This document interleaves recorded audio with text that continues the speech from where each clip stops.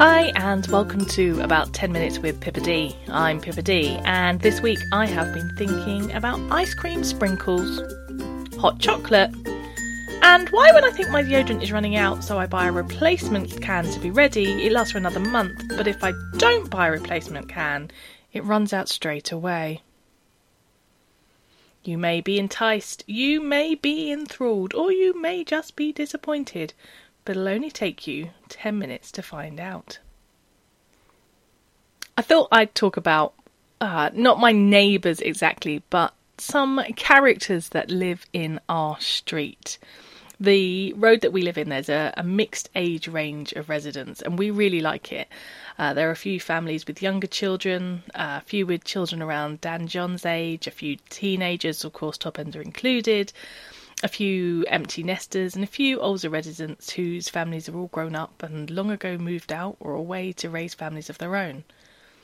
This last category, the older residents, I call them the old lady gang, mainly because they are old and ladies and they hang out in a gang. See, some really top-notch quality there. Over the years, this particular old lady gang have got to know my family really well. They stop and talk to us when we were on the school run or when we were playing out on our bikes. During the coronavirus outbreak, they all received little letters from us asking if they needed us to do anything for them. They are normally recipients of our acts of service. And if I don't wave to them when I walk past their house, they will bang on their windows shouting my name until I acknowledge them.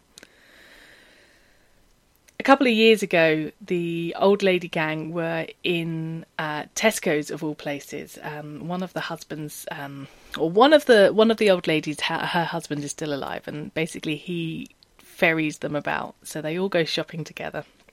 And we were near the eggs, and they hadn't seen Dan John for a bit, and so they were all cooing over him and, you know, talking about his hair and how handsome he looked. At the time he was actually wearing a suit because we were off to a baptism, and they were joking about the haircut I had at the time, that they didn't recognise me and I shouldn't do that to old women. And one of them sort of started keeping Dan John amused, and another sort of pulled me to one side, and she was like, "Pippa, I'm really sorry to hear about you and your old man, about you splitting up. You know, we've seen him not being around, and well, we know about you and the kids and everything, and we're just, you know, we're worried about you." And immediately I knew that I should not laugh in the face of this old lady because she was genuinely worried. But I really quickly assured her that I was very still much married, that we were very happy, and that the reason they hadn't seen my husband around for a while was because he no longer walked to work, because he now worked in Chalfont, so he no longer walked, he drove. And it just made me realise how they pay so much attention, how they look out for what's going on. You could just see the relief on her face when I said this to her, and she sort of signalled to her friend who was keeping Dan John amused, and we went off and carried on doing what we were doing, and then bumped into Fly 4 and Tops, who were like in the next aisle along, and it just made us giggle that they were so invested in our lives, but also it made me feel so loved that they were concerned and worried about me. Of course, they haven't always been that concerned about me, because it was also the same old lady gang that I used to hear comment about how terrible my front garden looked every time they walked past on their little circuit of the road. Now, though, it looks very grown up, and I've heard some very nice things, so that's a bit better. There are, of course, some times that things happen in my street that if you weren't there, you wouldn't believe it. My old neighbour, for example, I once had to help his housekeeper, his cleaner, basically break into the house. She'd managed to shut the front door on herself, and couldn't get back in. So I had to lift up a fence panel in my back garden so that she could get through. I would quite often talk to their dog through the fence and have little conversations with him where I would say things for him, a little bit like in Frozen with the reindeer. And I once heard my neighbour cracking up because he'd heard the conversation. I honestly thought he wasn't home. I would never have done it if I thought he was there. I think, though, one of my favourite stories about my neighbours took place on a bin day. This was several years ago now, and it was one of the last days of the summer holidays, and so we had decided to have a relaxing day, which meant I got up later. I got up at 6:30 instead of my normal time.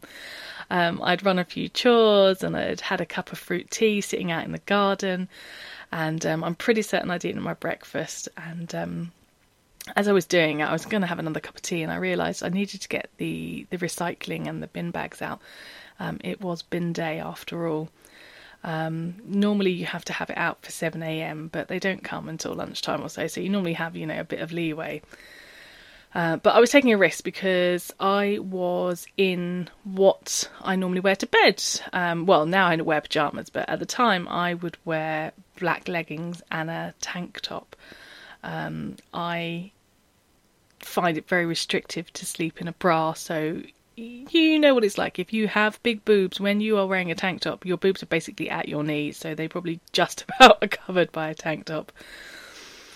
It was okay though, because it was just before 7 a.m. and none of my neighbours had been really up before 8 or 9 a.m. for most of the summer holidays, so I knew I could risk it. As I stepped out of my front door, I could hear the unmistakable sound, however, of one of my neighbours' front doors opening at the same time.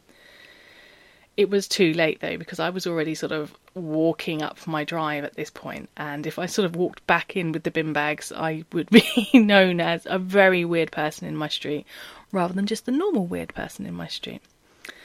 So I just carried on walking, and my neighbour, I think, also was having the same dilemma. Did they turn back? Did they carry on walking? At this point, I couldn't tell where they were, which side or anything. I could just hear it. I got up to the property line, and there's a small patch of grass at the end where we tend to put our bin bags for ease for the bin men. And I put them there, and I am just sort of like breathing, sucking everything in, hoping that my breasts are not showing at the bottom of my tank top. And then all of a sudden my neighbour appeared from behind a hedge and fence a few doors away.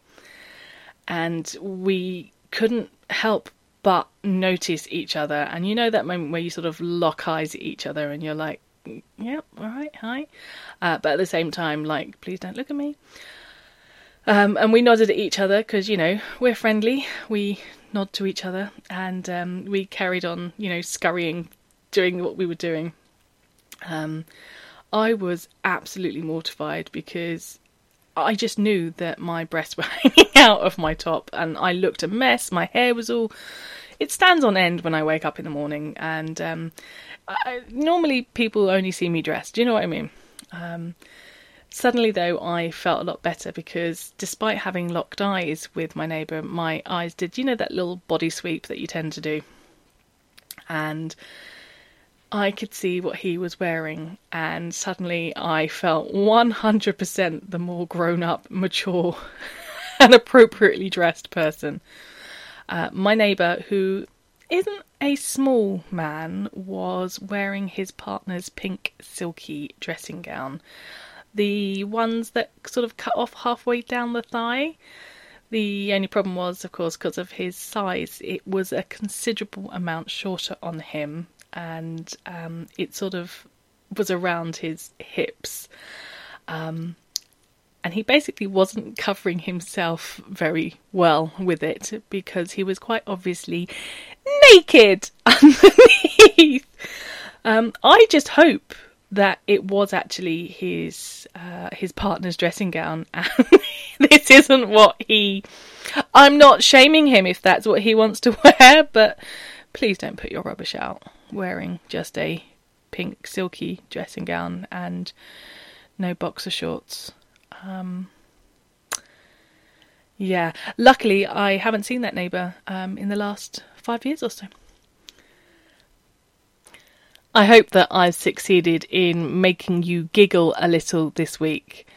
I hope that your neighbours are as weird and as wonderful as mine. It's been a pleasure talking to you. I hope you've enjoyed it too, and I will see you again next week. Bye!